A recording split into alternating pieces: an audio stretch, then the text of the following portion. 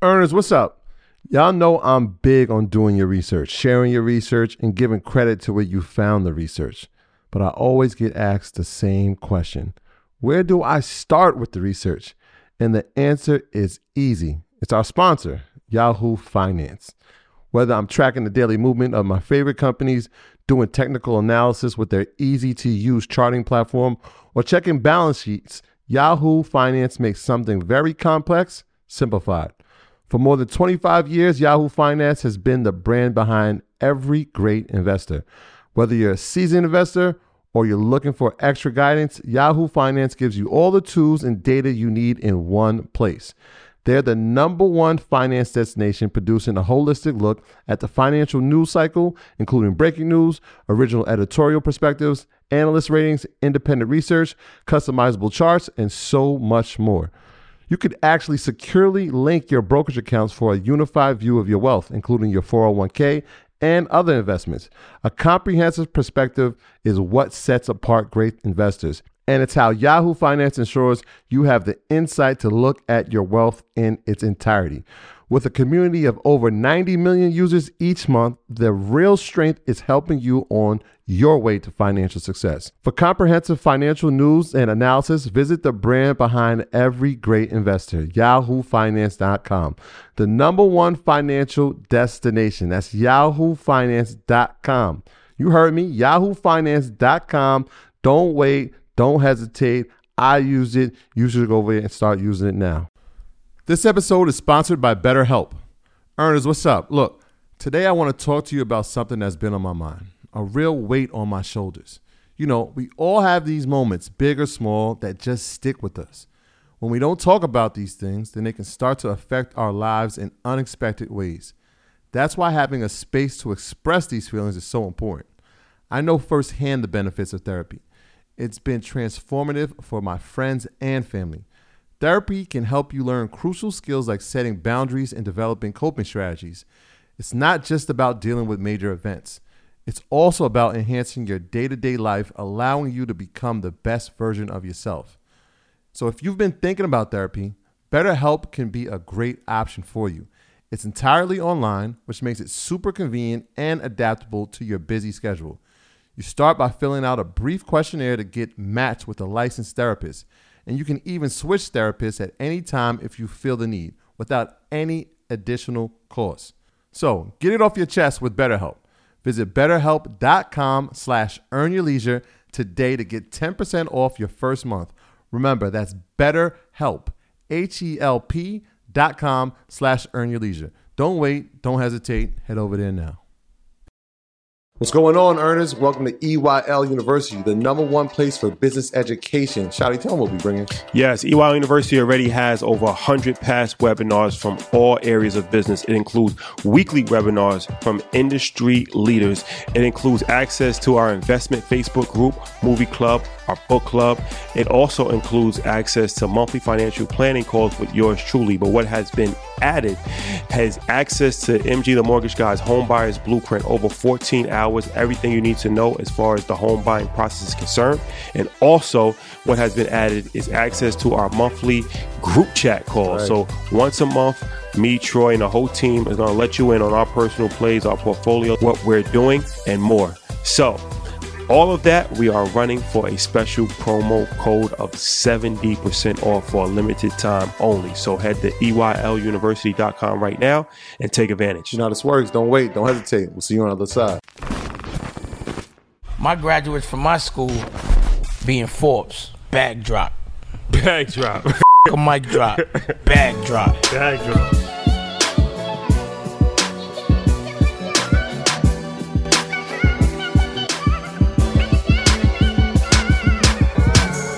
All right, guys, welcome back. We're still in Miami. We might never leave. It's been a hell of a run out here, man.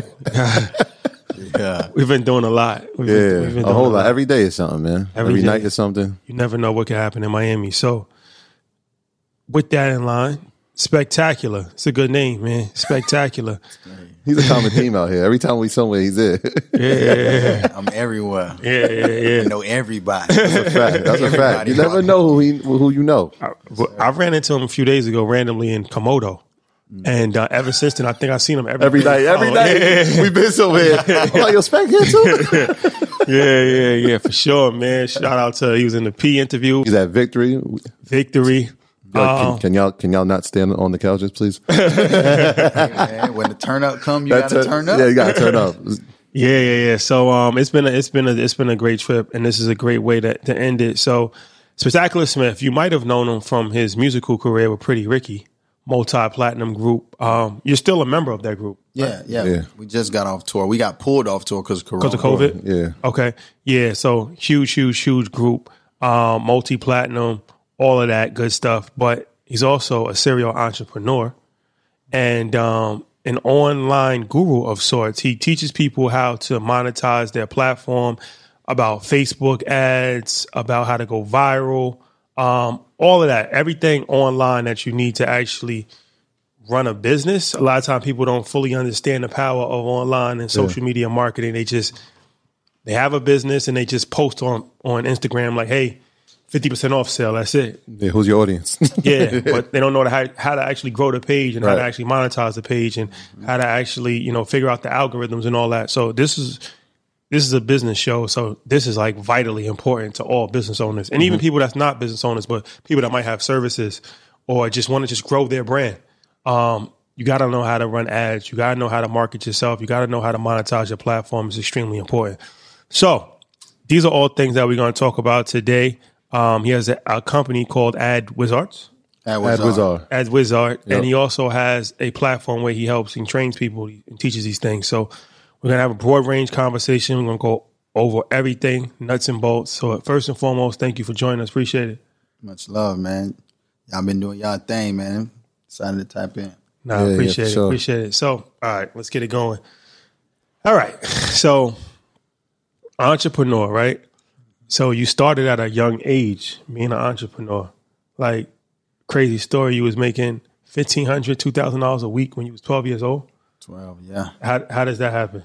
Just understanding problems. I think every successful business, you're solving a problem. And in school, like, kids were starving in class, acting up because they was just hungry. So I was just like, well, not only I can solve this problem, and my solve was candy. I was like, okay, if you hungry, that mean, well, you hungry. Like, all y'all hungry, then if all y'all hungry, that mean if I bring some candy, I'll buy the candy because y'all hungry.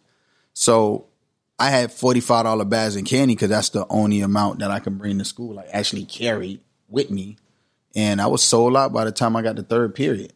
So we had 7 periods. I was in middle school, 6th grade, 11 years old. And by the time I got to 4th period, 5th period, 6th period, everybody's like, Spec, I thought you had candy. You told me you had candy. Like, I'm sold out, bro. I don't know what to do. Everybody know who that guy is in the school. Like, I don't have no more. So I came to the conclusion, like, I need help. So I got 10 people to agree to sell candy for me. I said, yo, I give you $20 a week if you help me sell this candy. You in class all day anyway. All you got to do is sell it while you in class. They said, all right, cool. I say, well, guess what? I give you extra $5 if you sell out more than 3 times in 1 week.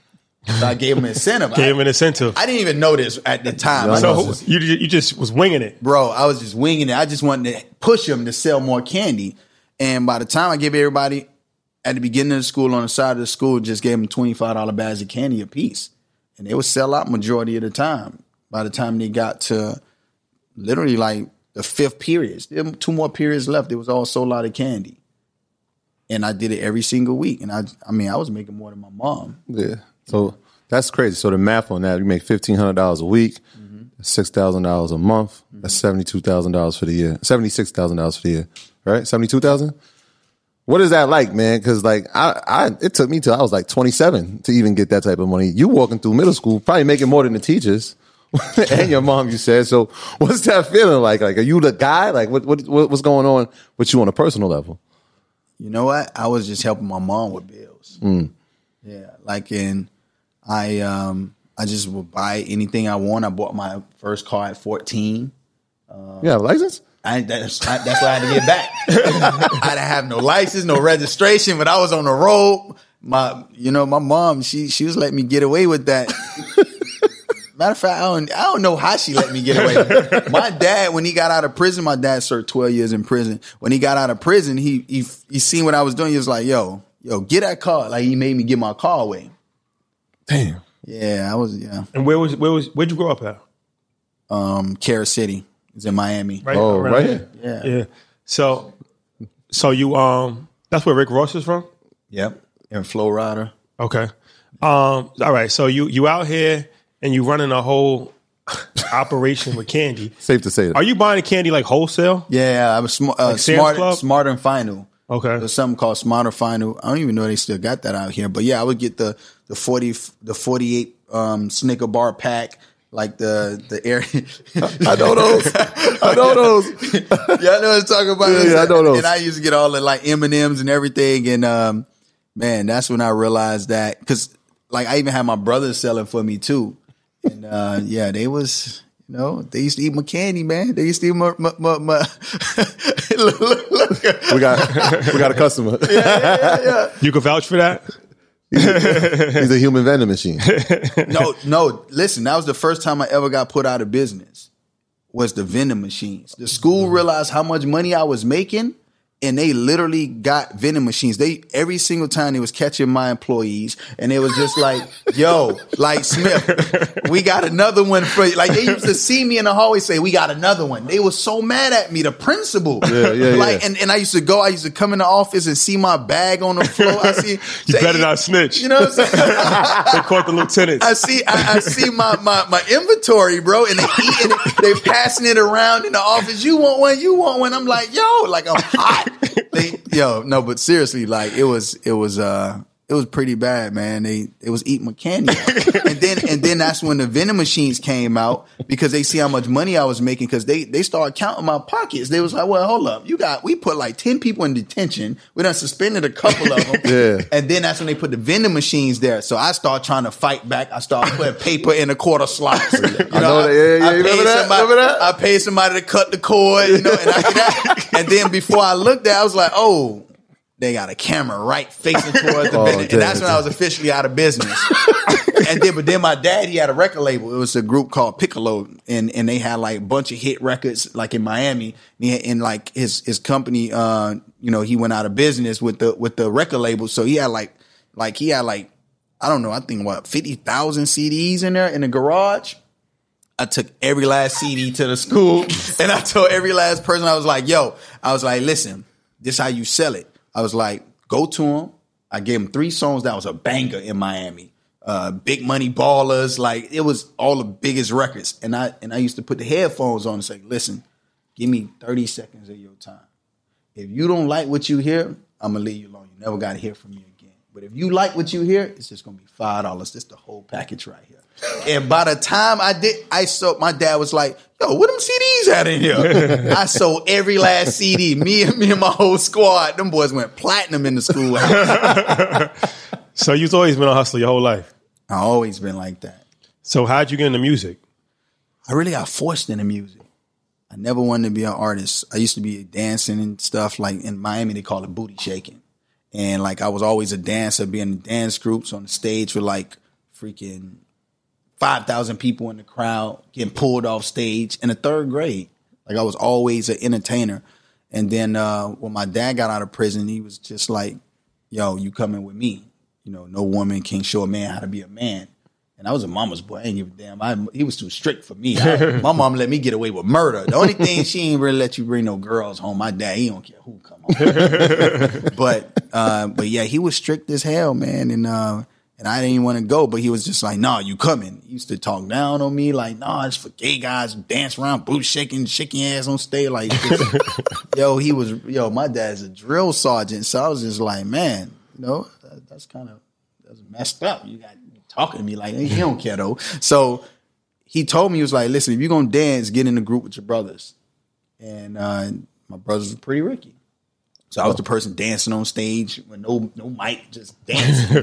So I'm here so I don't get fined. so I'm just dancing or whatever. And one day the record label, not the record label, the producer, Jim Johnson, was like, yo, why you don't give Speck a verse? So I was like, Speck can't rap. I just wanted to dance. So they gave me a rap. They made me rap. I got on the song, and they made me perform the one verse I had, and all the girls started going crazy. So it was like, yo, put spec on all the songs. So I ended up having to jump on every song they already had recorded, and then we came out with this song called Grind on Me. That's the first one. Grind on me. It wasn't the very first Oh, I'm gonna say that's a classic. You talking about the kid with that? So like once we got to that point, Yeah. it was a rap. Oh, okay. Because I'm like, yo, that's you out of here with that. Yeah, nah, it was a rap. So you had known them That as was our first R&B rap. R&B record. You know these guys from school. That's his brothers. Yeah, my brother. So actual blood brother. So Slickum is my we call each other brothers. Baby Blue is my brother, Okay. right? Same mom, same dad, and then Slick is my cousin. Yeah. But literally, he was like I knew him since birth. And then P. right? And P, he came in. We knew P growing up. Okay. So like, the first song we ever did with P was "Grind on Me." Way to start. That's Yeah. the way to start. Right out the park, right out the back. So, all right, we always hear these horror stories about entertainers, and even when we spoke to Fat Joe, he had a horror story. He went to jail. Did you know that? Yeah, for taxes. Taxes, Tax, but yeah. his accountant wasn't paying his taxes. Mismanagement of money happens pretty common. And this is a show where we actually like to highlight the good and the bad. So you had a tragic situation because you sold millions of records, but you didn't have any money. Yeah. How'd that happen? My father was handling everything. Like, my dad was the guy with the Benz a year before it came out, 2-story house in the hood, got out of prison, stayed in the back of a grocery store and built his way up. Got a daycare. Like, he was the man. He had a daycare? He had a daycare. Yeah. Blue Star Learning Center. Yeah, I don't know why he ain't franchised that. But you know, Pretty Ricky was having all the babies made. That was the perfect school. That was, yo, kept them in business. Now that's vertically integrated. We get them pregnant, and then we have the daycare for your kids. Come on now. See, this guy's thinking ahead. This guy. Yeah, come on, man. So back to the story though. So he mismanaged the money. We got into it with the record label. Pleasure ended up wanting to leave because we was all like family, and Pleasure, you know, he was a close friend, you know, coming up. But at the same time, he like, yo, I can't get my money, I'm out. So the group ended up splitting, and because my pops wasn't really giving nobody no money like that. And at this time, he's managing all of y'all. He's managing and he's the record label, which is a conflict. And we're kids, so we're just happy, you know, we living life, you know, we having fun. Having sex with every girl we see. You know what I'm saying? We was just having fun. So all we cared about, that's all we cared about, you know? And we was just having fun living life. And he was just handling all the business affairs and the money. And all we had to do is just be talent. All I wanted to do is get on stage. I didn't care about the money. I was just like, I just want to be on stage. And then, then he told us we had a family meeting. He was like, yo, we ain't got nothing. I was like, damn, that's like 0-0? Like 0? So everybody's in the living room, guys. Let's have a talk. We broke. Pretty much. Is it like zero? Like nothing. Like we about to lose everything. So all the masters in that, he had all the masters. Or did he have masters? So like we were part owners of the label, right? Okay. So we have basically how we work the deal out is we get 50% of the masters until like the contract is over, then we get 100% of the masters. Okay. That's how we work it out. So you still have the masters? Yeah. At least you had that. Yeah, we still got me, but you know, it just wasn't any the money. The way that my dad set the business up is really his label. You get what I'm saying? But we didn't know as kids how that worked out. How old were you when you found out you had no money? 28. 28. 28. You're a grown man. So you didn't like. At no point did you realize like, yo, let me check the book. Like, I did no business. Like I was doing my own business, so that's why I never cared. You know, so like that was just like something I was doing for my family. That was the family business, and then I was doing my social media stuff. So like I was making my money. You know what I'm saying? But we have no money like that. He just made horrible business decisions. We made a lot of money. We did a lot of shows. We sold over 17 million singles, ringtones, albums worldwide. Like. We made the money. So like these stories with like TLC and all, like it really happens in real life. Like when people like sell millions of records and they broke. Yeah, because they don't educate themselves. But for me, I was just young. Yeah. It would have never happened to me right now. Yeah. So at 28, right, y'all have this meeting.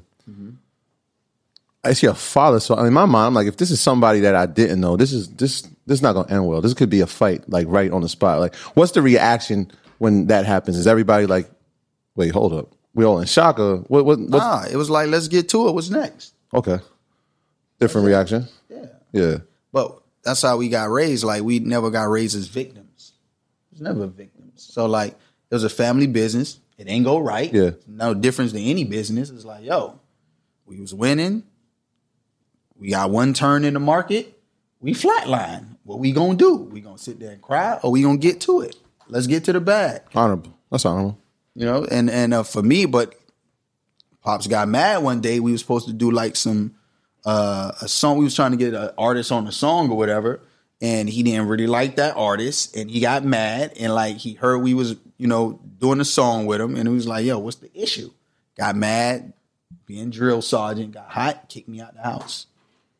Like, literally, it was a real kick out. Like, get out my house. Like the house you was... No clothes. No, like, we all stayed together. It was a big ass family. Okay. So he had a big ass house. Like, we all stayed together, and that was the goal. Like, to build the compounds, and everybody had their house on the compound. Like, that was the family goal. Yeah. And he got mad. He got upset, kicked me out. Had no money, had no clothes, had no nothing. He was just like, "Yo, get out." I couldn't even get nothing. He was just like, "Nah, nigga, leave." I was like, all right, I guess I'm out. You know, had my family with me, had my son, had my girl. Like, had to leave. Gotta go. Yeah. Gotta go. The house you built, helped build. You had to go. Oh, 100%. No. I mean, because he had the house before the deal. Yeah. So, like I said, he already understood like business, but he didn't know how to dance with the wolves and sharks. It was a different level. So he got screwed up. It wasn't even so much like he was mismanaged. People was taking advantage of him. Yes. Okay. He didn't educate himself because like the street knowledge is only going to take you so far. Yeah. But at some point in time, you got to apply yourself. Mm-hmm. And you got to get the surroundings of the experts that have your best interests. Mm. But he didn't do that because he's a loner. He don't want like he got his family like and he gonna squad up. But like what can we do? Like you got to get real advisory, like a real advisory board and like put your executive team together. Like we can't run a real label. You need real people that know real information that could execute on a high level. And we didn't do that. Mm. So how do you transition into social media and making that a business? Well, when you get kicked out the house as a celebrity and you ain't got no money, no clothes, you got to figure something out. Time for some action. Yeah. So all right. So how Matty J. Shout out to Matty J. It all started from Matty J. Did you know him prior to that moment? So it's funny, right? It's a funny story about Matty J. I'm gonna let him tell a story. But I met Matty J. and we was just like internet buddies. You know, you meet people on the internet. We was doing trending topics, all type of stuff on. We used to run the whole trending topics on. We the reason why they changed the way trending topics come up. Yeah, I'm actually about that. Yeah, we changed that whole thing. Matty a whole legend, man. Yeah, we changed that whole thing. I was like, yo, Matty, let's make something trend. Say, what you want to do? All right, let's go. Boom, trend topic. Let's go. 10 seconds trending. Like we dominated Twitter. We made them put parodies and we made them switch how they do a lot of stuff because of me and Matty, like just being innovative and changing things. But yeah, so he gave me a call and he was like, yo, Spec, I got a plate. You can make money off of tweeting. He just really wanted a referral fee. He was winning laptops and iPads, you know, so but he still put me up on game. So I was like, all right, what's this? It was called mylikes.com. And on My Likes, they had leaderboards. They have and then you get the extra bonuses. If you're number one, if you're number two, you got, $150 if you're number one. You got an extra $50 for the day if you're number two. And I was always number one. I didn't even know what number two felt like. And I just monopolized off of it. And the way that I was doing it is you basically have ads and you sell traffic against those ads. Right? Mm-hmm. So you have a Twitter page. The more Twitter followers you have, you post these links on there to send them to the landing page. And from that traffic, you sell ads against that traffic. So they bid in real time for the banner placements. Mm. So that's how we was making our money. Just imagine you post, 10 minutes later, you refresh, you make $25. You refresh again, 20 minutes later, you made another $100. You refresh again, before you know it, you're waking up to $2,000, $3,000 every day. So more traffic, more money. More traffic, more money. So I started buying digital real estate. And I started by acquiring pages. And then I got to the point where I realized, like, okay, well, if it took me this long to actually build my portfolio, I would say, I started parody accounts, Cat Williams, Will Ferrell, Angelina Jolie. And I started all these pages. And that was the birth of Grumpy Cat. And then I started freaking scaling up like crazy on all of it, just building. And before you know it, I was just like, well, you know what? If I'm doing all this for myself, I see the leaderboard. I reached out to everybody on the leaderboard. I was like, listen, I'm number one. You clearly would never beat me, right? So let me take over your pages. You don't have to do nothing. Let's do a rev share, and I'm going to manage all your pages the way I manage my pages. And I was freaking murdering it. I had every top page on the whole platform out of 100 million users. I had the top 10 monetizing pages, and I ran all their pages. And like that was the birth of like my company, right? I was like, okay, well, if I can do this for parody accounts, then what I can do with a celebrity. The parody accounts is interesting because before we had Earn Your Leisure, we had Fashion Wave. Oh man, it was a fashion blog that we had started because I saw kind of the direction that Instagram was going in 2012, and I realized that people was actually doing soft sales from their page. Like these girls would have like millions of followers on like these fashion pages, and they'd be like, "Hey, just got this dress. What do you think? I got it from this." And they would tag the person. At that time, it was before Instagram ads was even a thing. But I'm like, yo, this is actually brilliant. This is like she's running the ad without them even knowing it's an ad. Exactly. So I'm like, we should do a fashion page, get enough followers, and then we can sell ads to small businesses that's trying to advertise their company. Exactly. So we did a bunch of different things to grow our page. And one of the things that we did was there was a Will Ferrell parody page. And it was like, it had like 700,000. It's crazy. I think this is before, was that your page? It depends. I had 2 Will Ferrell pages. I had one of the biggest Will Ferrell pages. Then we paid you. It was a Will Ferrell parody page, and every now and then they would just do a shout out like, "Hey, follow this page," and then like we get like 1,000 followers for that shout out. Yes. Some of them would drop off because they was like, they wasn't like real, like it was like ghost followers. It wasn't engaged, but we grew the following. We grew it to like 12,000 people. But that's the first time I got introduced to parody pages, and I think that might have been one of the reasons why they started to do verification, right? I was the first parody page on Twitter. I created the first parody. It didn't even exist. And then they took every last page I owned. They banned my IP. And then when they gave me my pages back, they said you have to put parody in the bio. So I was the first person to have a parody and the first person to have to put parody in the bio. And then once they took my pages, they took everybody else's pages and then made everybody put parody in their bio. So if you go to Twitter right now, you see parody pages, you'll see parody in the bio. But that was because of me. When you originally got those pages, were they all rev shares, or were you like, "Oh, I'm gonna purchase it for this price"? Oh no, I acquired pages straight up. Like, yo, how much you want for your page? How much was you paying for the early ones? 4K, 5K for a page with like 400,000 followers. So so you had a tier, like, yo, so if you like got this $1,000 for every 100,000 was like the price. Okay, got you. All right, so then when you started making the parody pages, I know you did the celebrity ones. Any drawback from celebrities? Like, yo, what you doing? You taking my stuff? You taking my talent? What's going on? Nah, it actually benefited their brand. Like, it was certain times they would tag Will Ferrell like, "Oh, you need to be like this Will Ferrell," talking about my page because he ain't got time to entertain everybody all day. Like, I need to grow my followers, so I need to be entertaining. I need to make sure I'm saying engaging things. Like, this is what I'm doing right now. So he ain't got time for all that.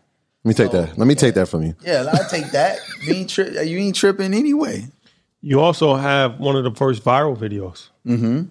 Talk about that. The face though. But you know what? Yo, no, for us. Do you seriously, recall that video was one of those. So this is how the video came about. We was releasing a single, and I've been running Pretty Ricky social media since the very first time. Even all like when we was number one. We was number one page on MySpace when MySpace was hot. Like every single platform, I ran every page, all the campaigns, everything. And when that video came, we just came up with a song. So I started thinking to myself, I was saying, all right, what's the elements to make things go viral? 1, they have to laugh. 2, they have to cry. Or 3, they have to relate, right? So if you touch any of those points, it has the virality on taking off. So I was like, okay, what's going to make this shit go? And I was like, yo. I was with my girl. And I was like, what you think about this? She was like, I don't know. I was like, okay, they gonna talk crap regardless. Is the music gonna get out there? She was like, yeah. But she was like, I don't know though. I say, let's do it. I was like, what? I'm gonna act like I'm drunk as hell, and I'm gonna put on these red draws. And the crazy thing is, right? She the one who brung the draws. She's like, babe, what you think about these? I said, you like them? She said, yeah. I was like, all right, if you like them, okay. Let me put them on. And then, nah, but yeah. So it did what it did. Like I made some money off of that, bro. Because I had everything set up for monetization. So when it went viral, I had everything set up for it. So how'd you make money off of that? Because I see videos go viral. Like I had a number on the video. Your text me number? Yeah, it was a text number. And then they text you, and now they part of like the ClickFunnels systems? Email blast and all that? Yeah, stuff like that. And then we had traffic too. So I was posting a video and bringing traffic back to my pages. So it's like one of the very first viral videos ever. Before OnlyFans. I don't know viral OnlyFans video. No, I'm saying this is like you put out content like now it would be like on OnlyFans. Like that kind of content would be on OnlyFans. Right. You know what I'm saying? Like, yeah. So I mean, for those who don't know the video, you're like dancing in red underwear. Yeah, and like exactly. to grind. Was it Grind to Me, right? It was a new song we came out with. Yeah, I remember because it was at the same. I feel like it was like the same time. Like I remember your video, and I feel like Steph was eating Vaseline. And those two videos went viral around the same time. I'm like, shout out to Steph, man. Yo, the internet is getting Stephon Marbury. You remember that? Nah. He had a jar of Vaseline. You remember that? He had a jar of Vaseline. But it was like, yo, the internet is getting crazy right now. But yo, that's crazy. You made money off that. I didn't even think. I made an M off that. A big M. Well, joke's on you, guys. It's not funny no more. It's always funny till it's not. That's a fact. So, all right. So at what point do you actually start to develop the business to help celebrities grow their page and monetize their page? Because that happened before you started helping regular business owners. You was helping celebrities, right? Mm-hmm. Yeah, so it all came from me running those top 10 people pages on that website, mylikes.com. And then I realized that, okay, well, these people have 400,000 followers, 1 million followers. Like, imagine if you get Soulja Boy with 5 million followers. Sean Kingston had like 6 million followers. So I'm like, okay, well, if I get these people, they already have the following, they don't know how to monetize it. So I'm going to monetize it for them. So that's what I started doing. I started coming to them like, yo, I'm going to not only make you this money every single month, but I took what the music industry was and took from them and brung it to another industry and create a blue ocean strategy. Because all the white boys with the suit and ties, they'll just come there, get the deal automatically. I sit down with somebody, they're like, all right, cool, and never hear back from them. You know, so like I was going through that so many times. So I started coming with money. I was like, yo, let me take this from this industry and take it to this industry. Like the same thing how I don't know if it was the restaurant industry seen the bank industry seen, the restaurant industry seen the drive-thrus with the banks, and they took that and they put it to the fast food restaurant industry and put drive-thrus now. I don't know which one in the reverse. I don't know which one it was, but I took the same model. I thought of the same thing. So I took that from the music industry. So what'd you take? You giving them advances? Advances. Giving them advances? And then I gave them minimums. And I was like, guaranteed okay. Minimums? Guaranteed minimums. So I would come to people with $40,000, $50,000, $100,000, $150,000. In a brown bag. Brown bag. The only way. Let's go. So you doing that to celebrities? Let's go. Celebrities. So you walking up, so let's say like Sean Kingston, Soulja Boy, like, look, guys, let me handle your social media. Here's 100 bands up front. Yep. I'm going to make it back. I'm going to recoup this on the back end. And you did. I recouped within the first, all my advances based on 2 months. Mm-hmm. So if I give you 100K, I know I'm going to make my 100K by the second month. Big boy talk. And how was you making that 100K? Like, what was some of the? It was the same, traffic acquisition. Then video monetization, sponsor posts, like all that stuff started coming in play. What platforms are you using to help to run right this? now? So at that point, Facebook had just took off. Mm-hmm. So it went from like $3K in a day to Facebook, $10,000 in a day. Like, it was just like, Facebook was like viral as hell at the time. This is before Facebook ads. Facebook ads was out. They didn't like what I was doing because they had Facebook ads. They figured out a way to cut my water off. What was the difference in what you were doing in Facebook ads? What I was doing, the only difference was you wasn't paying Facebook. Right? I was taking the advertisers that they were supposed to get. Got you. So they didn't like that. And then we was using things like clickbait and all that stuff. So like they didn't like that either. They thought people was feeling it because everybody was clicking on it. They thought it was a great experience. So like, show them more, show them more. So you was doing like those clickbait art, like 7 ways to know your girl's cheating on you. Exactly, 100%. You click that, and then just by clicking that, you get paid because it goes to a different landing site. 100%. And we was killing it. That's like all those little ads. I'm not on Facebook too much these days, but I remember like randomly I just see these ads like 17 ways to make $1 million tomorrow. Like, and it's like just even with the Donald Trump thing with Russia, like it was like it got out of control. I think that's why Facebook kind of cracked down on those kind of that was one of the main reasons they cracked down on just privacy in general. Right, but they didn't like what we was doing because they knew how much money we was making. They even tried to create their own version of what we was making. It's like they don't like me on their platform. They try to boot me off every time. So they created something called instant articles to try to duplicate what I was doing. So they try to create instant articles. It flopped. So they just decided to just kick us off. Like, all right, we're going to suppress everything that got certain keywords so it don't end up in the feed so you don't get paid. So it don't matter if you got 10 million followers, you would never see it in the feed because they were suppressing it so we don't make no money. So I'm sure that there's people started looking at you like, that van sounds crazy. You're the dude from Pretty Ricky. I ain't listening to you. Oh, so how'd you deal with that? Man, listen, I would come to dudes with $100,000 check. I came to Akon, $100,000 check. Sat down with him, penthouse office, seeing the whole top of LA, had the meeting, got my lawyer drive up contracts. White man took the deal. He didn't go with me. Now you going through the lawsuit with the person that you went. You can go with me. I'm A1. Not only I can help grow your following because that was my expertise, then I help you monetize it. So not only I get a client at like 1 million followers. Before you look at it, they got 5 million followers. I took Kevin Gates from a 1.5 million to I think he got like what, $10 million now? I mean, 10 million followers now. I think I took Trina from like 1 million to like 10 million too.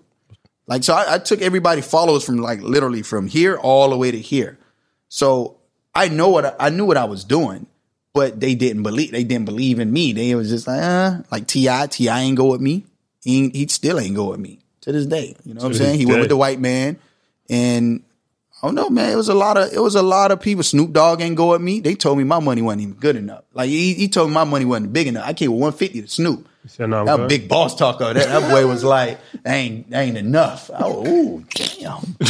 Back to the drawing board. Yeah. So you said Blue Ocean strategy. Can you talk about that a little bit? What is a Blue Ocean strategy? So Blue Ocean strategy it's a strategy that makes you stand out, right? So it's like Red Ocean is basically what everybody else is doing.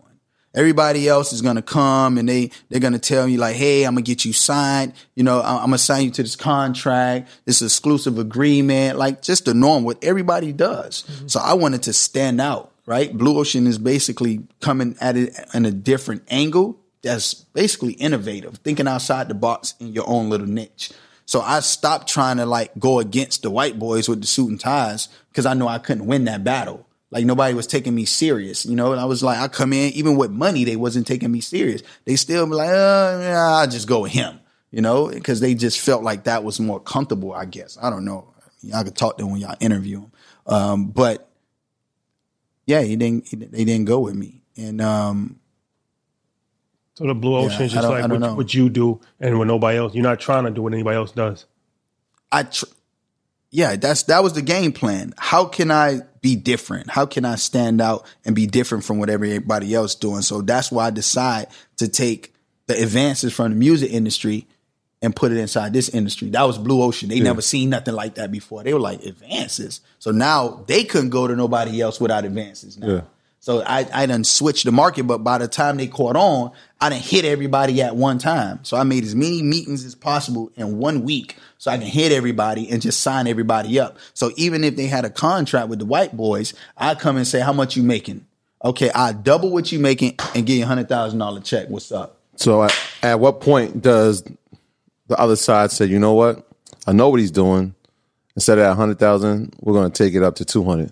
Do they price you out of that, or how does that work? So what happened was the white boys decided to try to beat me. It's like who can get lower in price. So they start trying to outbid me, and that's why they start going out of business because they went to Akon like, yo, we gonna give you this, and we gonna guarantee you this, and knew they couldn't guarantee that. They did it to Kevin Hart too. They say, yo, sign on contract, guarantee. They try to take my model, but my model was so predictable because I know how to grow the followers. The more followers you have, the more money you can make. Yeah. They didn't know that part. They only knew the monetization piece. So they're trying to compete with me, and they went out of business. They went bankrupt.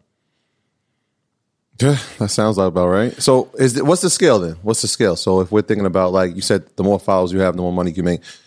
Because I saw this somewhere that was like, yo, if you have 100,000 followers, you should be able to make $100,000. Is there a specific scale that you use, or that one that's out there? It fluctuates so much now, and the strategies are so different now. So it's not like it was before. Before it was like that, but all these algorithm changes and the way that they're suppressing certain things. If you say certain things, they only want them. They only want 100% them. Like, it's to the point, if you think something, you'll see it pop up on your feed. Yeah, that's crazy. They're reading minds now. But nobody want to believe me. Nobody want to have this conversation with me. We done seen that. I done seen that. Yeah. Like, I'll think something, and it'll be like the ad will be right there. And I'm like, nah, this is crazy. This don't even make no sense. Yeah, but everybody's in denial. But yeah, they done capitalized off of it. And they got rooms, tabs, and boom. Because I'll never forget, I was talking to somebody. I have a Sprint phone. And I had like a Nokia laptop. Like, it wasn't related. I was having a conversation with somebody on my phone, and I go on my laptop, and what I was talking about on my phone was the first thing that popped up on a Google search on the laptop. But it's not like I had an Apple phone with an Apple computer. Like, you know what I'm saying? I had an Apple phone and a Nokia laptop with Sprint service on my phone. So it's nothing related to that unless they're sharing information with each other as a company. They do that too. Yeah, they have to, because it's like either that or they have the device bugged, because I don't know, how else are they going to do that? Was you on your did you have your social media on that app, on that phone? Yeah. Yeah, that's why. So like when you agree to terms and service, they're taking that mic, you put your mic on when you use the social channel, and they're using that when you're having a conversation. That's how they're getting you. That's crazy. I think I was at work and I was talking about like a new dryer. And I promise you, like, I had a dryer ad, like, on my Google, on my Instagram. I'm like, yo, actually, it wasn't even me. It was my coworker who was talking about it. And it popped up. I'm just like, yo, this doesn't even make no sense. Like, yo, how are they reading it? But obviously, it must be the mic. Read those terms and services, yo. But that's why you got to use it. See, I use it for my advantage. When I want something, I just talk to my phone, and I get the ad. It's like, thank you. Boom. And I buy it. Why just let them use you? I use them. Like, yo, okay, I'm looking for a Wraith. I want blah, and boom, it pop up. Boom, thank you. I buy it, and that's that. I need a private jet. Yeah. Thanks, guys. Appreciate it. No, for real. All right, y'all playing. I'm telling you, everything you want, just say it to your phone. They'll deliver it to you. You ain't got to go searching for it. So let's talk about what's relevant now in 2021, because the vast majority of people in the world and people that listen, if they're not celebrities, they're just people that's trying to grow their social media following, people that's trying to monetize, and they might not fully understand everything that's going on because everything changes so quickly. So the first question I have for you, before I'm going to ask you a couple questions about ads and stuff like that, but I heard Apple, Facebook is changing their ads now because Apple's not sharing information anymore. So can you talk about that a little bit? Yeah, I don't really know much about it, man. I know that's been something that's been floating around the digital marketing space, and everybody's like trying to figure it out. But man, I'm still here because I figure it out every time. Every single competitor I ever had in history is bankrupt. I'm still here. I'm never going nowhere. Never. Come out whatever updates you want to come up with. I'm going to figure out a way around it because that's just how my mind works. So it haven't came yet. So it haven't been on my radar. Okay. So once it like literally is in my face, I'm going to just figure out a way and just make it happen. So I really don't know much about the update. But to my knowledge, just to expound on what you're talking about, is that they're basically letting people block the cookies or the IPs or the pixels and everything when you go to different websites. Like you can choose like, oh, no, I don't want this person advertising to me. And that's going to be devastating. That's like a Facebook Pixels. So what's Facebook Pixels? Yeah, so Facebook Pixel is equivalent to somebody coming into your store, if you're a store owner, right? And you got a pixel on your store, right? Somebody comes in, shop or don't shop, just come, window shop, and then they leave and you slap a GPS on their back.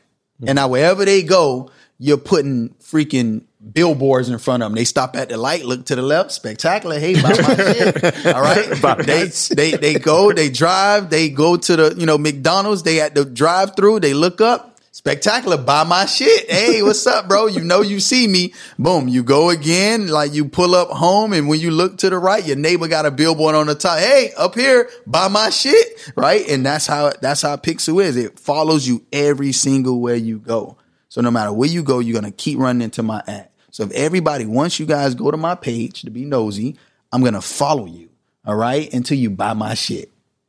So once that first click, I'm done. Once you on there, they call it pixel hell.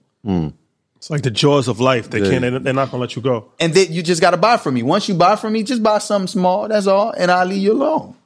But then, even if you don't buy, you go to there's a thing called retargeting ads, right? But you remove and retarget. So when you retarget somebody, you only retarget people who didn't buy. That's what I'm saying. Like if you talk about what a retargeting is, because the best retargeter I've ever seen is Neo Davis. Shout out to Nehemiah. Man, I made the mistake of going to his page one time and not actually. I just wanted to see what's going on. He's like, "Hey guys, this is the last offer." He's like, "I saw you took this one." And then I was like, "Yo, I feel like he's here. Like, this is my man. Like I know him personally. I'm gonna buy your joint. Just I don't really know what's going on." So, but then he actually introduced me, not knowingly, to retargeting ads. Yeah. And now I'm like, oh, okay. Because I'm like, yo, how did he know?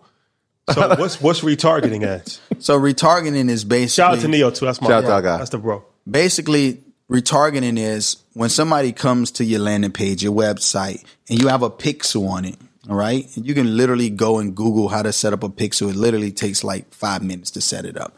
You put your pixel on there. So everybody that comes to your website, when they come to your website, now you know they've been to your website. They have the GPS on their back. So retargeting is really to get those people back to your website. Because the hardest, where most of the money come from in advertisement is getting somebody to know about you. Mm-hmm. That's where all the money comes in at. That's called top of funnel, right? Getting somebody to know who Earn Your Leisure is. Once they know who Earn Your Leisure is, now that's when they become they in the retargeting bucket now, right? That's called middle of funnel. So now that's middle of funnel. And now once you have them in the middle of funnel, that's where the majority of your money is going to come from. So when you get them to know about you, they transfer into the middle of the funnel bucket. Now it lowers the CPM and the CPL, which is cost per lead, drastically. Because they already know who you are. It's a warm lead. It's a warm audience. They already know who you are. So this is the equivalent. So you have 100,000 people I'm targeting. Out of those 100,000 people, you're going to get a percentage that actually take action. Let's say 20%. So now you got 20,000 people. Out of those 20,000 people that take action, the next step is now those 20,000 people is in a retargeting bucket, which is the middle funnel bucket. So now that they're in the retargeting bucket, the next step is hitting all of them with advertisements. So now you're not targeting 100,000 people and only getting 20 people. You're literally targeting the 20,000 people that already took action to know about you. So it gets cheaper now. Because you ain't hitting 100,000 to get 20,000 actions. You're getting 20,000 people to get 20,000 actions. Yeah. So it cuts the price literally significantly. So that's the money. And then once they go to bottom of funnel is the people that tried to check out.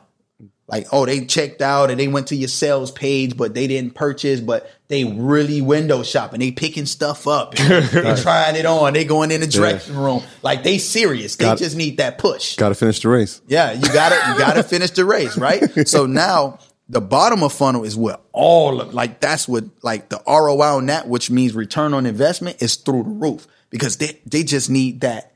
They just need that extra kick, right? People believe in threes. So if you hit somebody 3 times, they feel like it's a sign from God. Like, yo, I need to buy this because evidently this is a sign right now. I need this. Right? It's like it's coming. And then with advertisement, it comes at the right time for people. Right. And it might be God, right? But truthfully, all right, just keeping it real. So you might get it at the right time. And it's just a reminder because like even me, when I buy stuff, I be so busy, I want to buy something, and then like something happened. I get the little shiny, like the squirrel syndrome. It's like, oh, I totally forgot what I was doing. And then the ad will pop back up. That's the retargeting. I was going to buy it. I forgot. And now the ad is just reminders. So if you needed money or you was waiting for money or like you want to wait for the right time, or that's when the ads keep reminding you. So cause you in that bucket, like you right at the edge, you right at the finish line. So I just need to take you across the finish line. Persistency gets rid of resistance. 100%. I heard Charlamagne the God say that. Shout out to Charlamagne.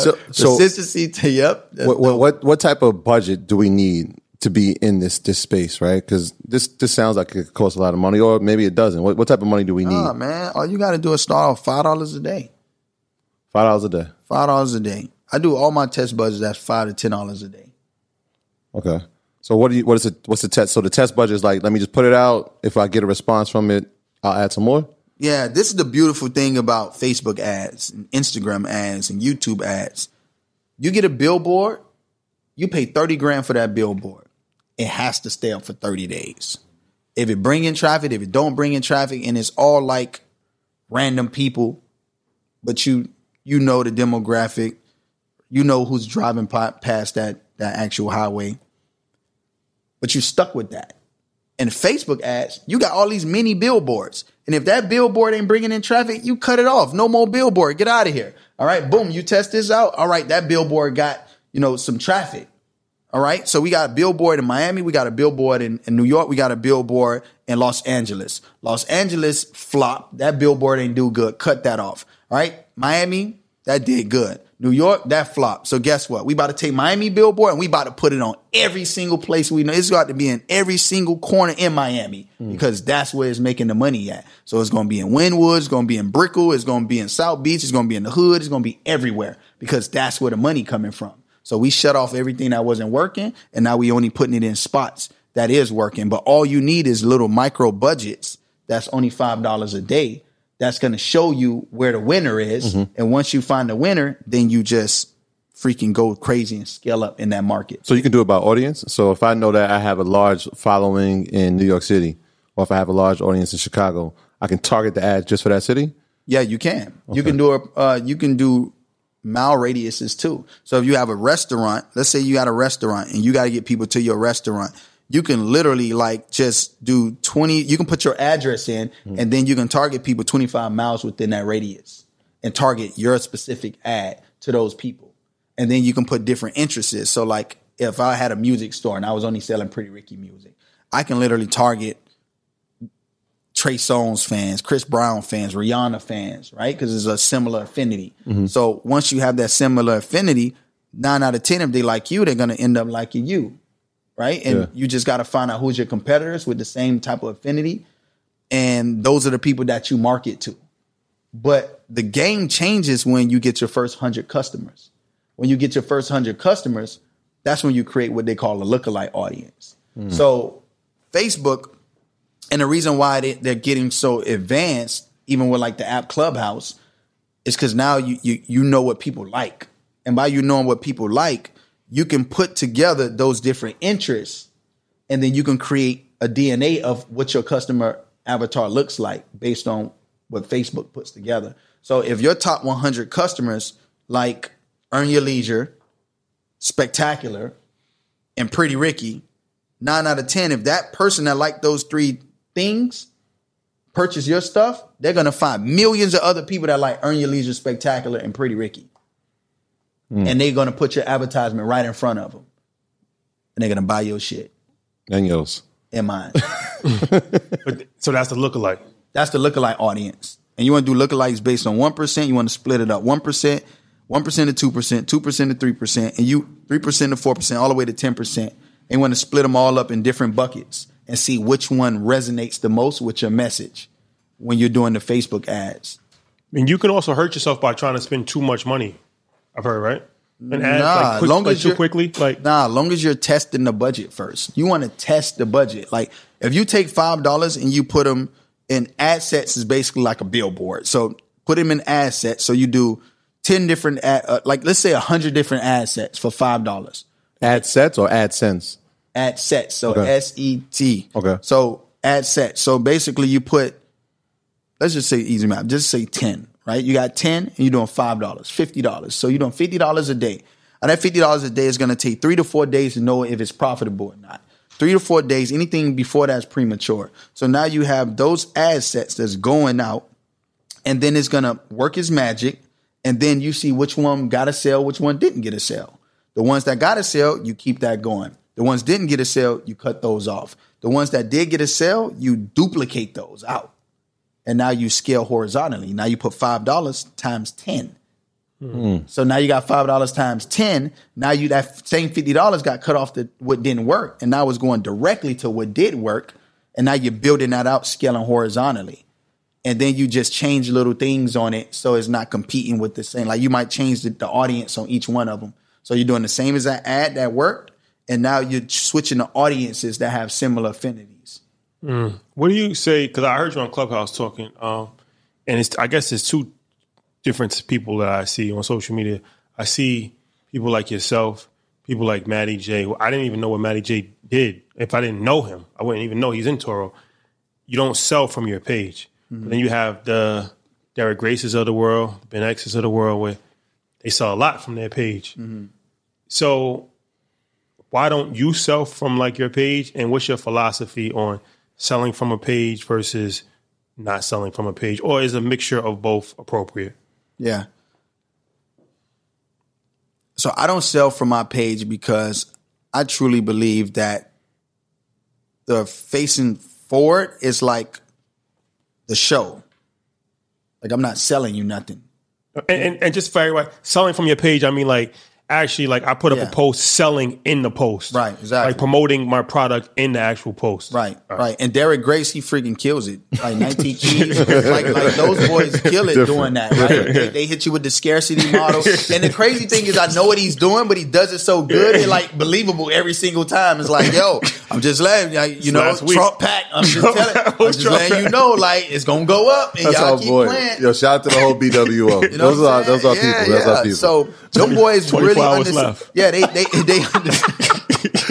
Yo, this is it. After this, it's not coming back. Yeah. So like they understand the scarcity model and all that. But for me, I'm a strong believer in like build the brand up front and then sell on the back end. So like me selling you on the ad, like you cool with that. But you know, me hitting you on the front end, like that's just not really my thing. It's no right or wrong way though. Diminishes the value a little bit. I think Yeah. it's a thin line because if Yeah. you do it too much, you kind of diminish the value of your page. Then your page just becomes a sales page. Exactly. So I and think that's it's the a thin last thing line. I want. So I Yeah. just want to be forward facing, just showing my value up front and let people know, like, to paint the story for them up front.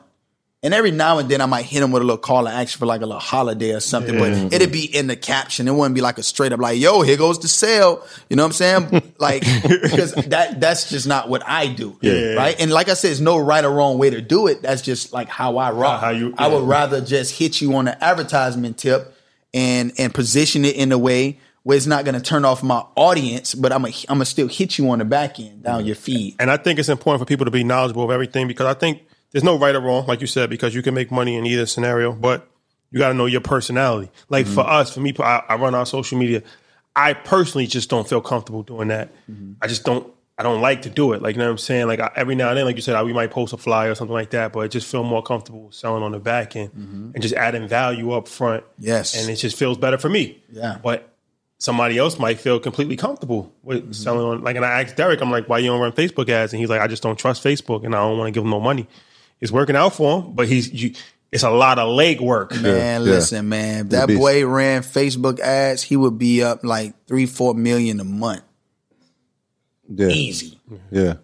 Like I'm telling you, like, because easy. There's too much legwork just doing everything. Like, not only, I'm just saying the data that he already accumulated. Yeah. He accumulated the data to create those lookalike audience to literally put as many advertisements in front of as many people that will buy his stuff, that's ready to buy his stuff. And literally he can he can go in his analytics and he can go to his video content and see what got the most website clicks.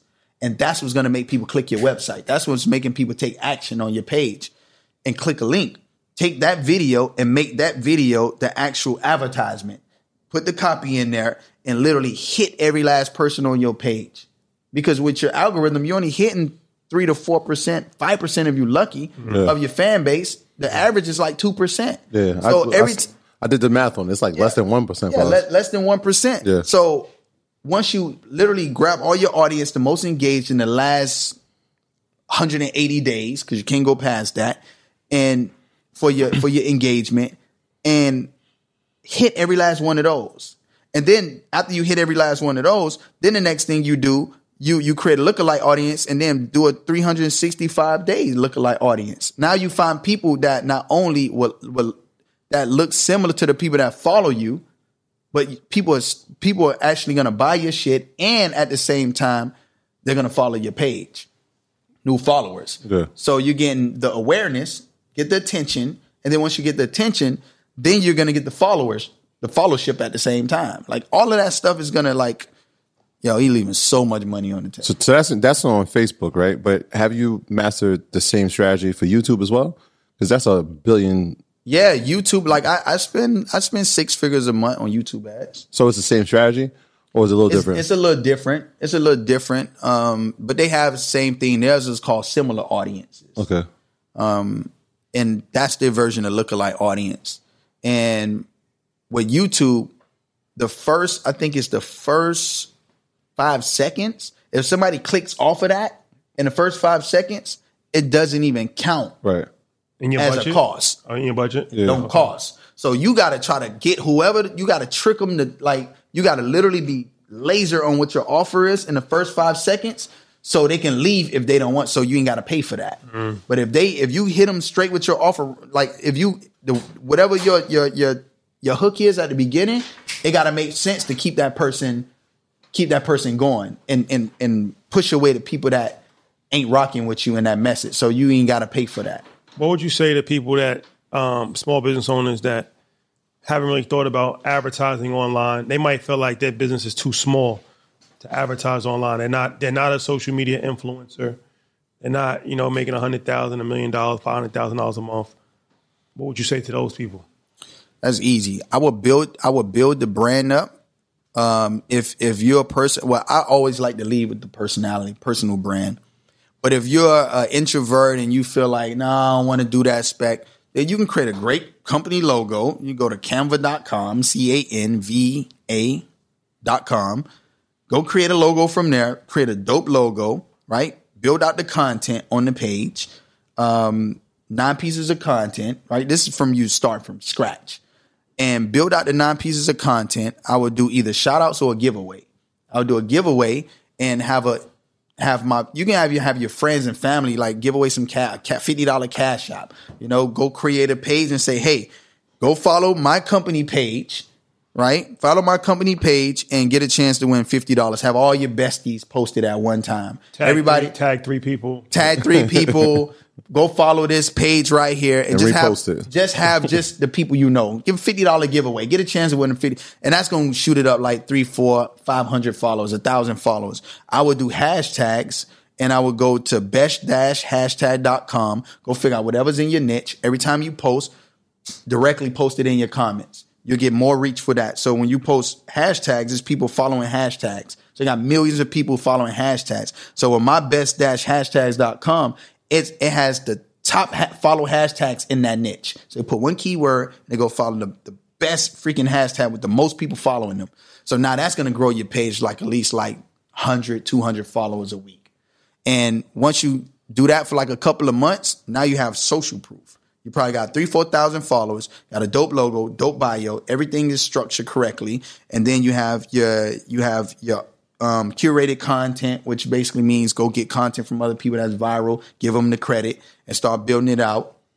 You can do your own content, go to Lightroom, get the Lightroom app, edit it up. You can go get Facetune app, go get that. Boom, get your face right, get the pictures right, clean it up like a professional editor.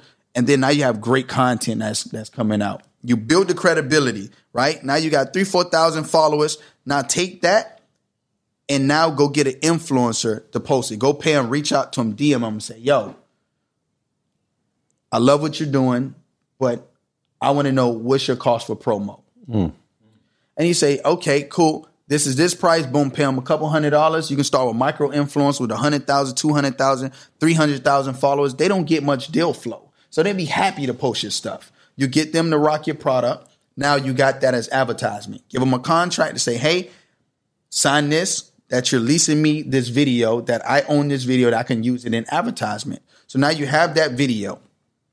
Take that video and now you post it on your page, see what type of traction it get. Get 3 or 4 influencers to post it. They post it on their page. It's going to draw traffic back to your page. The credibility is there when they come. They're like, oh, I like this page. Let me follow it. So now they follow the page. So now once they follow the page, you start building your audience up. Okay, now you take that video and you use the Facebook ads. And you do $5 a day on that video. Guess what? It's a known face. You can target that person's followers without even being on it. Already they done posted on your page. You can screenshot that, show that she posted on your page, use that as the video, them posting it on their page, and then do another ad set of just the video itself. And then you target that person's fans. They already know, like, and trust that person, so they're more likely they're going to buy your product. And then once you do that, you create the lookalike again. Once you get the first 100 customers or the first 100 followers that follow that page, do a lookalike. And then, boom, you target everybody. So now you're automatically targeting people that will purchase your product right off the rip. And that's what I would do if I was starting from scratch as a brand new business owner. There you have it. There you have it, ladies and gentlemen. So, all right. So that's a whole lot of game. I'm not sure what else you can say. That's a whole lot of game right there. So how did you get into teaching people? How did you get into like what? All right. So you was an entertainer, then you became an entrepreneur in this space. You're helping celebrities. So what made you want to transition into helping regular people, teaching people? I don't know who all is spiritual here or not, but I literally got a message from God. I had somebody that, tell me what my purpose was. Mm-hmm. And what he said, everything he said came true. Like, he told me what was going to happen. Before I started my business, I got the message and he told me what was going to happen. Who was this person? Can't say? Yeah, okay. But, I can't tell my angel, what I'm saying? But he's sitting here with us. Yeah. You never know. So he told me the situation, and I was just like, okay, I agreed to what I agreed to, but everything he said literally rolled down. That was the day I started my business. I started my business the following week after I got the message. I saw my first person, which was Jay Holiday, and in Jay Holiday first month, he was at $20,000 in revenue. Brand new business. And he made $20,000 every single month. Then I was flying back and forth to LA from Miami. I was in LA like 3 times a week. That's why I moved out there. I was like, it's too many meetings back and forth. So I just packed my family up. I was like, we out. And ever since then, like, my purpose and my passion was building a community and teaching my game and things that I've learned through my journey. And I was able to help give back and help build up and create more leaders in the community. And I've been solid to my promise ever since. And that's just what it is, and I'm just being obedient, tell you the truth. So I'm just doing what I got to do. And, it's God's will. I'm just doing what I'm put on this earth to do. So that's why I decided to create the school. Once I learned what I learned, and everything mapped out just the same way that the person told me it was going to map out. It literally took, bro, imagine somebody tell you like, yo, on this month, you're going to be sitting down with Spectacular. Okay. And after that, before that, you're going to have a red shirt on. All right. And then after that, and you just like. Was this the person that Snoop spoke to? And in that video, what was it? Murder Was the Case? Murder Was the Case, yeah. Oh, nah, he sound like the boogeyman. There wasn't no boogeyman. But yeah, nah, for real though, it was crazy the way that everything rolled out, exactly how the person said it was going to roll out. And this was like, he told me, like when he told me, and then 2 years passed by and what he said happened the same way he said it was going to happen. And it was like 5 or 6 incidents that he mapped out before it happened. So like, I'm just a believer at that point. Even if I didn't believe, that was something to like catch my attention that, okay, this is real. So when you built out the academy, I mean, obviously that takes a lot of work, and you've done an amazing job, featured in Forbes, Inc. 500, fastest growing companies. And I think one of the best things I heard that you said is like, you hire your weaknesses. What took you to get to that point? Was it an event that happened? You said, you know what? I'm not good at this. I got to find somebody who's better, and I can get them on the team. It was really educating myself. I just understood what I was great at, what I wasn't great at. Mm-hmm. And I knew that if I don't find a team that is great at what I'm mediocre at, I'm not going to grow as fast as I want to. Mm-hmm. So that's why I realized that you don't hire somebody and then try to train them at advanced stages in your business, because your business grow at 7%. If you find somebody that already know the skill, then you grow at 80%. But if you find somebody who don't know the skill, they're learning on your dime. Right. You're literally giving them the university, and they're making mistakes to learn, and you're paying for it. In return, your company is moving like this because they got to go through the learning curve. They got to keep going like this. Versus somebody already know the skill set, can take you from here to here. You're just going forward at that point at accelerated pace. So when I realized that, I realized everything that I'm not great at, I need to find somebody to do. And then everybody who I get on my team that's great at certain things but mediocre at things, they need to find somebody to help them too. So I started building my teams horizontally. I stopped building my teams vertically, and I started building them horizontally. So instead of like, oh, this person in charge of this person, no, this person is strong at this in marketing, and they're super creative, but this person right here is more organized because this person is disorganized. So instead of this person being over this person, they're working side by side. And then whatever these two people weaknesses are, I find a third person to now set off their weaknesses. So he might be the person that's a good analyst, right? But he understands ads. So like all of them work as a team. So I'm not just hiring one big person. Like I'm literally hiring a bunch of mini experts, put them together, and then everybody has VAs built underneath them. If you have a minimum wage activity, you shouldn't be doing it. If you do this repetitive, if this is repetitive, then you shouldn't be doing it. If anything a robot can do over and over and over again, you shouldn't be doing it. I'm paying you for your brain. You shouldn't be doing no repetitive tasks. So my team has virtual assistants. They have assistants. And sometimes their assistants have assistants. So like I need stuff getting done. Because what was happening to me was I would tell them to do something, and I'm a visionary at heart. So like my ideas come fluent. They get tired of these ideas. I got them coming right. I shoot them at them.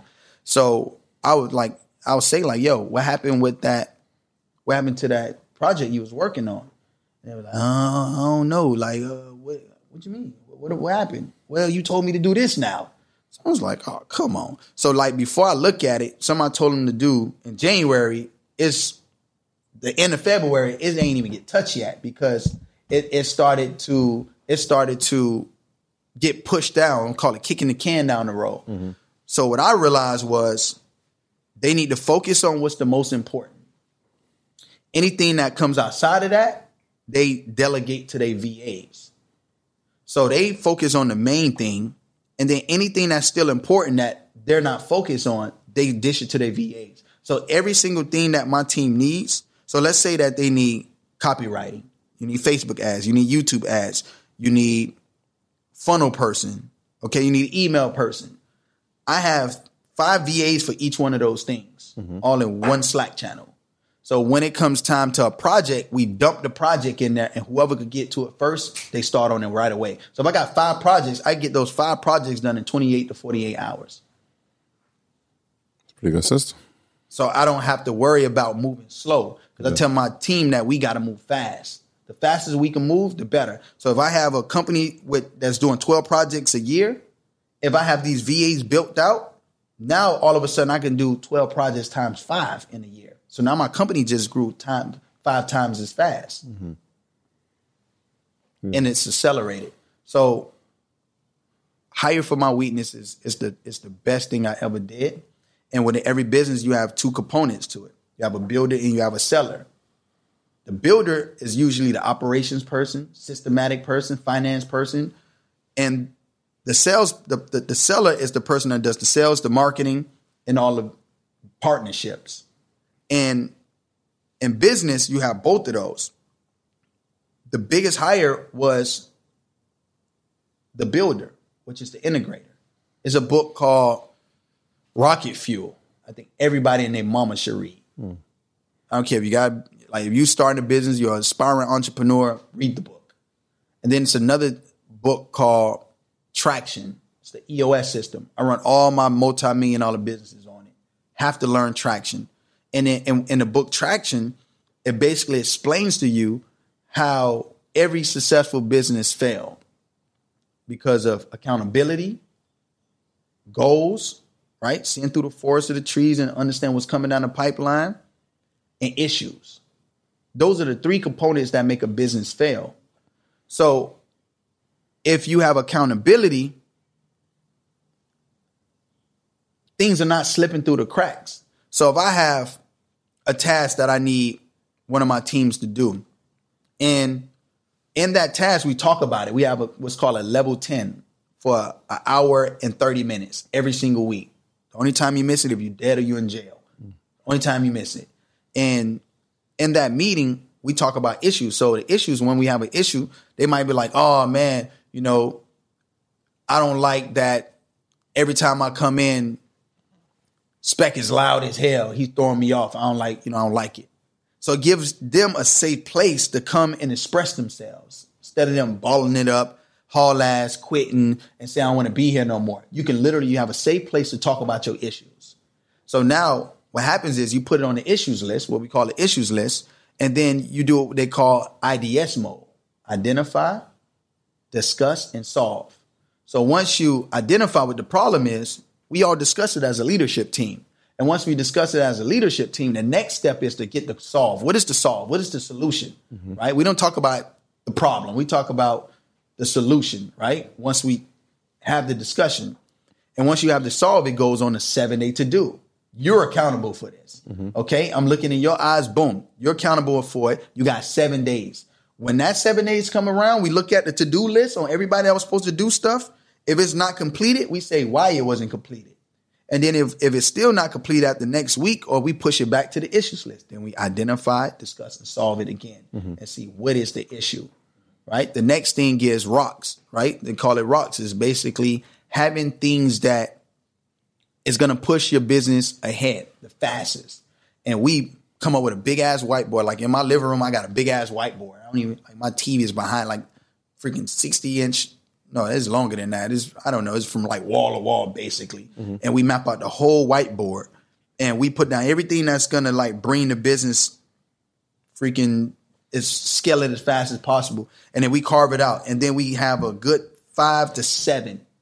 And that's what the company focused on. And then everybody else that's on the leadership team, I have the marketing person, you have the operations. So even every department, they have their own individual rocks, what they call it. And they will have to get that rock done within 3 months. So it's 3-month goal. So every single week we check in on the rocks. How is this doing? On track, off track, on track, off track, on track. And we say every single rock every single rock that we decide to actually take on. But those things is big ass goals. And man, ever since I've been on this system, like my company grew 1,600% in 3 years. Wow. This year, I got 2 companies going to make the Inc. 5000 fastest growing companies in America out of 18 million companies. 2 of them. People don't even make the list at all, right? I got 2 companies going on because of systems like this that keep my team accountable, goal setting, and going through issues, hashing it out, making it happen. And it's all based on positions versus titles. It's an accountability chart. It's not like, oh, I'm the CEO or I'm this. Nah, it's the integrator. You got the visionary, got the integrator, and then underneath it is all the different departments. So all right. So as far as the academy, what are you actually teaching at the academy, and what are the offerings that provides? So what I'm teaching, well, first of all, I've seen a huge issue in the education space. I feel like the education space is just horrible. I think that the way it's set up is set up for you to fail. Right? As soon as you get out into the real world, you like 10 steps back because you got to climb out of debt now. And I just don't believe in that. So I decided to launch my academy, and I went to Harvard to go like figure out their systems because I'm a strong believer you don't recreate the wheel, right? So I went to go to see what systems, how they were doing. They do it based on case studies and the way that they study and like how the professors move and everything. And I was like, all right, cool. Let me replace the professor with a millionaire mentor. Because I truly believe that somebody can only take you as further as they went.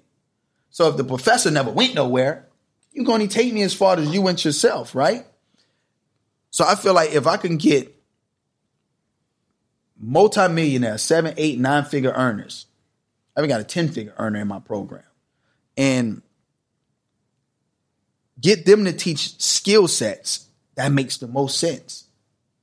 Because if you did $100 million in sales, then of course you can teach my students how to freaking make $1 million in sales. You did 100. So at least they can do freaking whatever they decide they want to do from that information.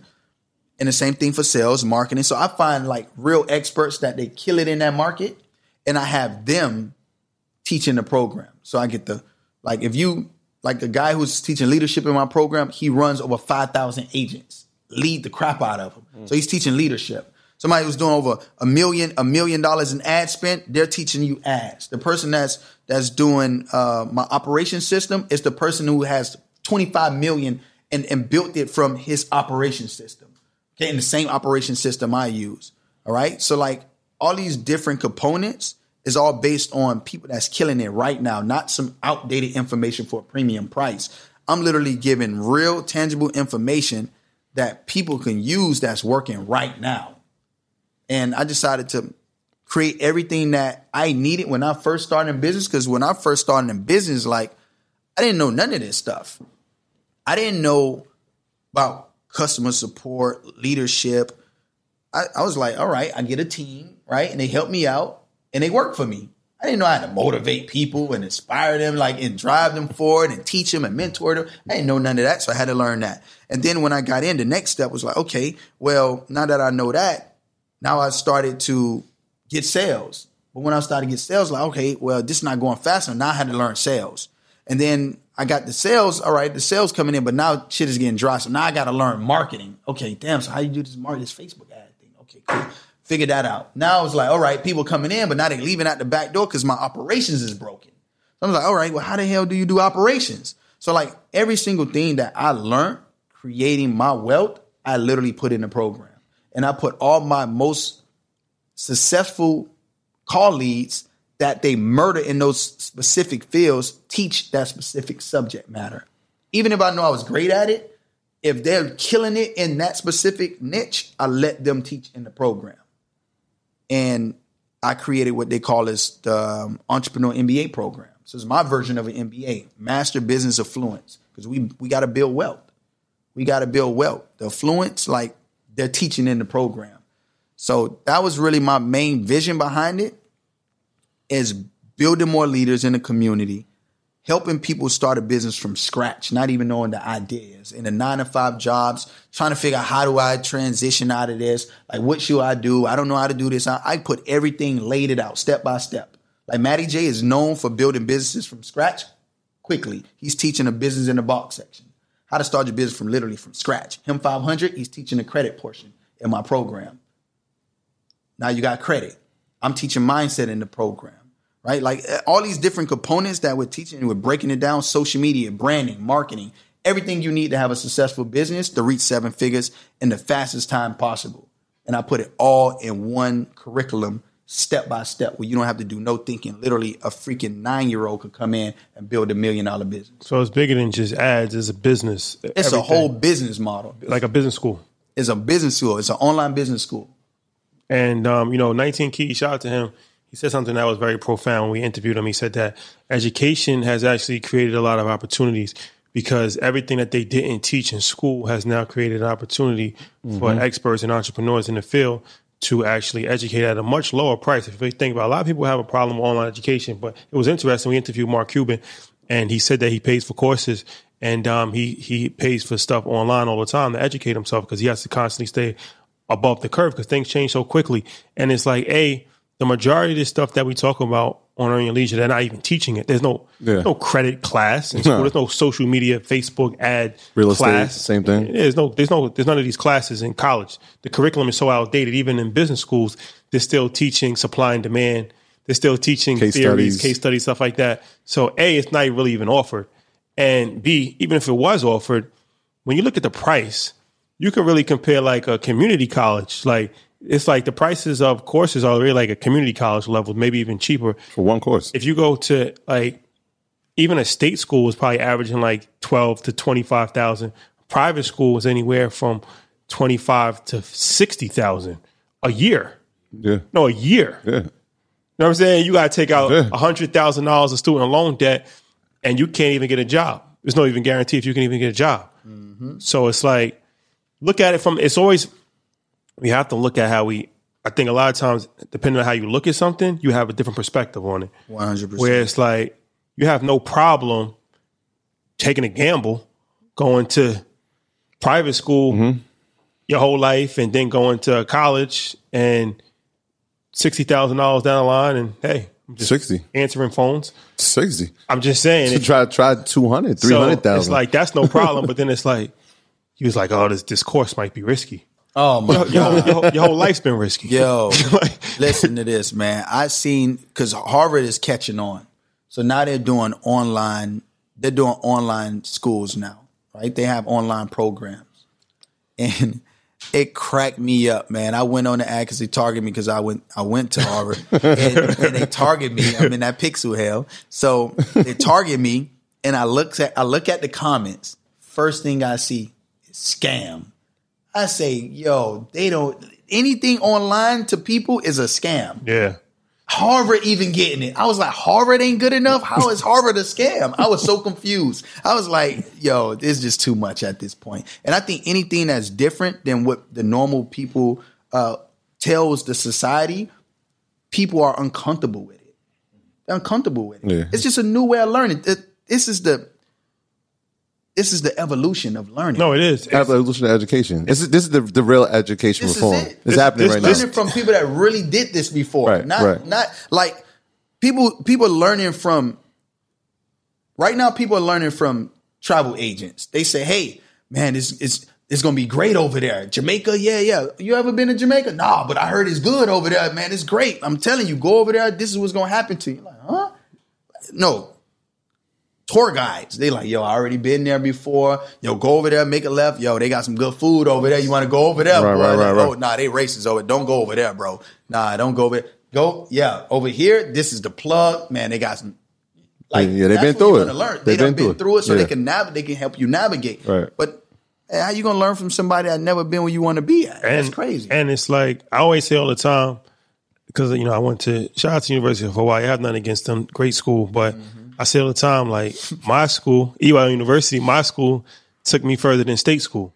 It's not a biased opinion. It's just a fact. The things that I learned in college, I mean, if I was just relying on that, I'd be in trouble. Absolutely. The relationships and the information that I got just from creating this platform has changed not only my life, odds are generations of lives. Like the state education that I got in college would have not have changed generations of life with a communications degree. Absolutely. From a state school. Impossible. It'd be pretty difficult. Yeah. But you know what I'm confused about? how nobody's catching on to this. Like, it's millions of people who graduate every single year. It's hundreds of professors who know the textbook from the first page to the last page. But they gonna teach you how to get wealth. No. They ain't got it themselves. And they broke.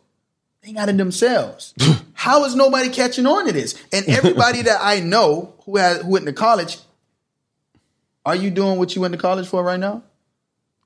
Technical communications degree. So All right. I'm not. Well, you know what? So I went to school for education. So it's crazy because now he's a financial advisor. I'm in education, so it kind of makes sense. We still are educating. I went to school for phys ed and health. All right, so you two people I know out of everybody else. Yeah, it's everybody weird. I ever asked that question to, but even before they this, literally tell me they not doing what they went to college. But even for. before this, I'm still a financial advisor still to this day. And I mean, the communications degree didn't help me with that. So yeah, that's true. Yeah, so my business acumen and stuff like that. I mean, I didn't. It ain't come from college. No. But you still owe that money. No, I had a scholarship. I played sport. Nah, you got to look this way. You got to look this way. Okay, all right, look this way. I got you. Yeah, I still owe that money. Wow. Yeah, that's a whole nother issue. Yeah, but the point I'm making is, like, everybody who I asked, especially my students, I say, yo, even in my training sometimes, I'll be like, yo, how much college debt you're in? And they're like, yo, 50,000, 100,000, 200,000, 250. And I was, okay, was it worth it? Bro, 100%. It'd be one person that always say yes. You always got one person. It'd be you in the comment about, yeah, me, David. You know, and like everybody else they don't say mean it no. though. They don't mean it. They just don't want to admit, like, to themselves, like, yo, damn, I paid 300,000 and I'm about to try to make 50 for the next 5 years. It's like, you don't want to admit that to somebody. You know what happens when you know what I'm saying? when you follow. I think we said this with Grant. When you follow the rules is when you lose. No, Absolutely. it's real. 100%. Everybody that I know that has done it the right way has lost. People that are entrepreneurs that's winging. We've been in Miami just on a one way. Figure it out when we figure it out. Like, you know what I'm saying? It's like the average person is like, yo, I gotta get back home. I gotta call my boss. I can't extend. No, I can do whatever we want. Breaking every rule possible and just succeeding. Yeah. You're trying to follow every single thing that society has set for you, and it's like Derek Grace said, it's generations of failure. Yeah. You're following generations of It didn't failure. work in the 70s. It's not going to work in the 2021. It's generational failure. Yeah. It's not even like something to be like, it's just like your grandparents didn't know. Mm-hmm. They was taught, yo, you got to work hard. You got to do this. Your parents didn't know. But now you know. And you can see from your grandparents, your parents, that it hasn't worked. So in order to change something, if you're not, it's like the definition of insanity. If you keep doing the same thing, expecting a different cycle will result, repeat itself. it's not going to happen. I'm be honest with you. It's just not going to happen. Nobody's coming to save you. I heard Bill Gates say one day, if you are born poor, it's not your fault. If you die poor, that is your fault. It's on you. It's on you. It's too much information. You got your university, you got my academy. Like, it's so much information, but people want to go through the traditional school route, and everybody go at the end and they're like, man, I'm in all this debt. They complain. And then when they do get out of, and this is what pisses me off. They work their whole life.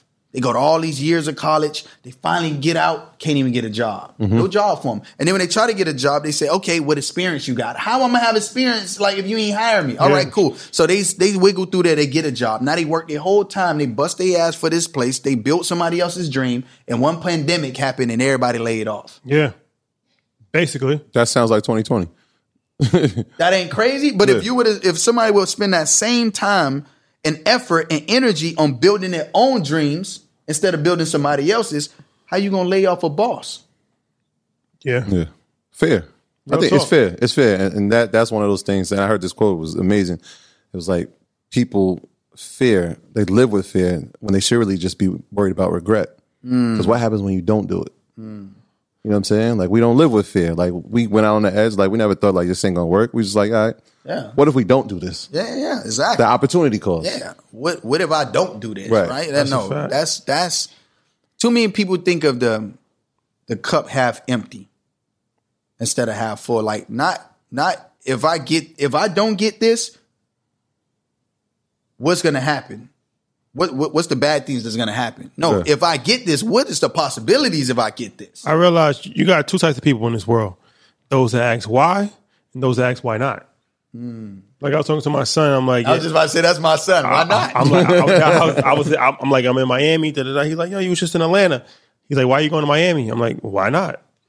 There's no limits to this. But school trains you like that. It's like, don't take more than 2 vacations a year. Don't go too crazy. You know what I'm saying? Nah, that's crazy. They used to kill.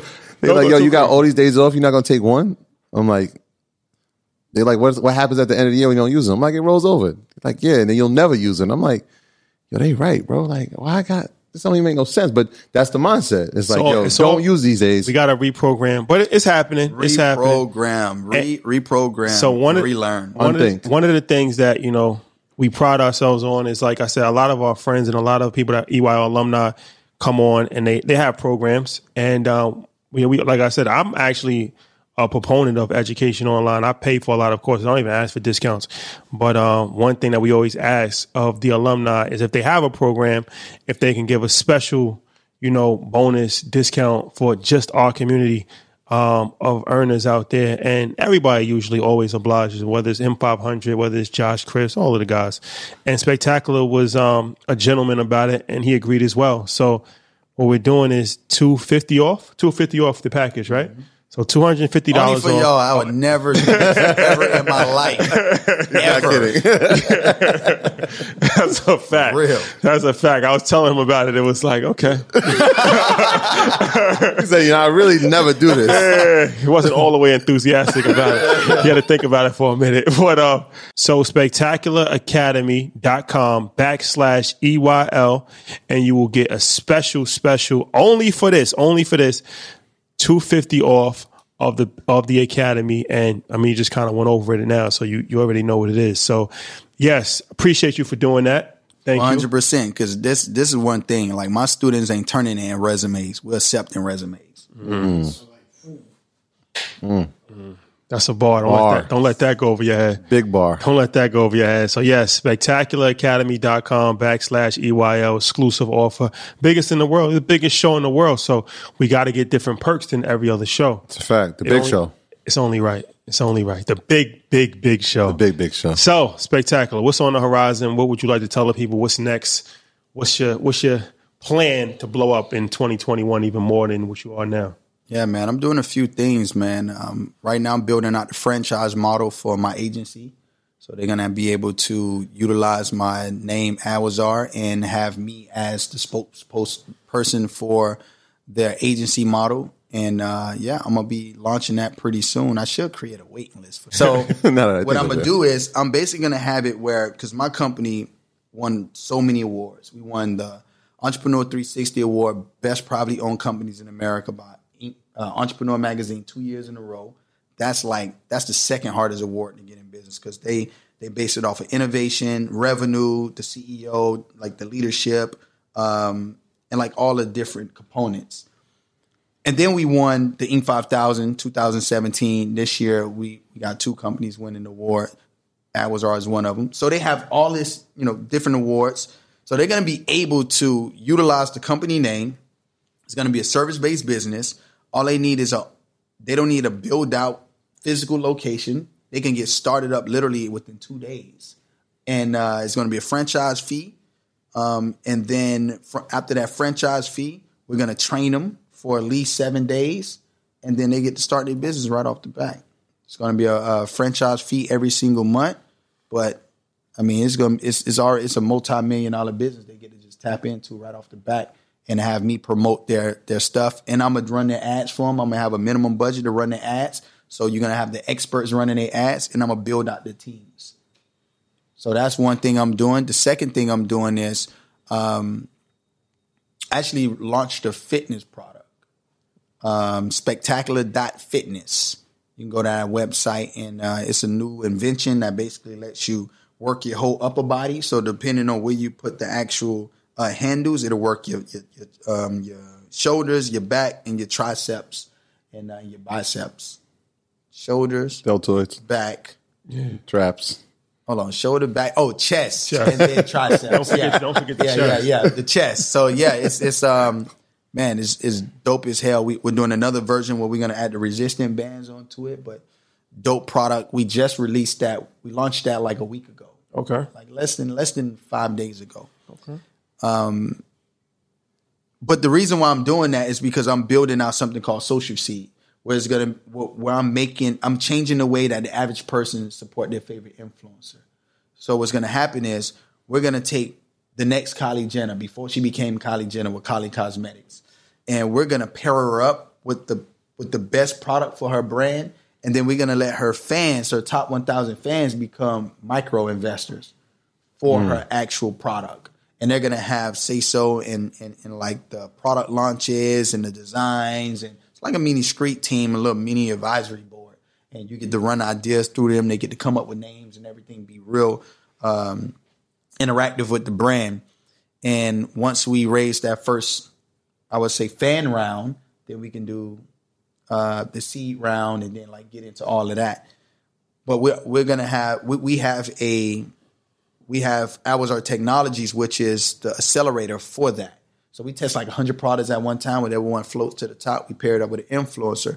Once we pair it up with the influencer, we make sure it's proven. We take it to $1 million a month. And then once we take it to $1 million a month, we give the micro investors a chance to get into it and become the advocates and the micro investors and the people that really help push the product. And then we raise the traditional round right after that. So it's called Social Seed. There you have it, ladies and gentlemen. How can they follow you? Social media handles and all of that. Yeah, I Am Spectacular, man. I Am Spectacular. Make sure you guys check out I Am Spectacular on Instagram, on Twitter, on Facebook, and at Spectacular on Clubhouse. Clubhouse, you're a Clubhouse champion. Hey, another Clubhouse champion. You and Matty J, Clubhouse champion. Man, listen, follow me on Clubhouse. All right? Follow me on Clubhouse. And also text me, 786-661-1224. All right? 786-661-1224. Hit me up. There you have it. Troy, housekeeping items? Yeah. Shout out to everybody on Patreon.com. Y'all know that's our Proud to Pay program. Our Tier 5 members, you have access to EYL University, the #1 school for business, finance, and anything in the entrepreneurial world. So shout out to all the earners that's part of that. And shout out to everybody that has been supporting our merch and everybody that's been supporting EYL Network. EYL Network is going to be the biggest network in the game, right? So shout out to everybody that's been supporting Market Mondays. That's our first show. We have the Social Proof podcast with Dave Shands, and now we have Inside the Vote with Ashcast. So make sure that y'all check those out, like, subscribe, leave comments, man. It's time for somebody to be #1, and why not us, right? Built for the people, by the people. And so shout out to everybody that's supporting that, and everybody supporting the merch. Obviously, you know that we've thanked you plenty of times before, but I'm going to thank you again for being extremely patient with us during this process. Like we said, every order will be fulfilled, so we greatly appreciate that. Yeah, for sure, man. Nice watch, by the way. Where's the medal at? Yes, thank you guys for rocking with us. We'll see you next week. Peace. My graduates from my school being Forbes, bag drop. A mic drop, bag drop.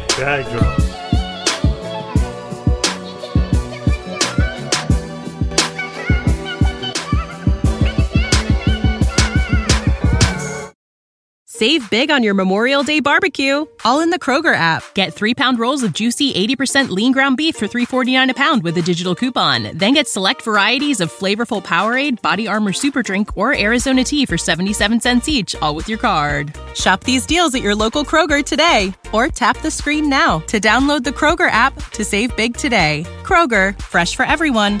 Prices and product availability subject to change. Restrictions apply. See site for details.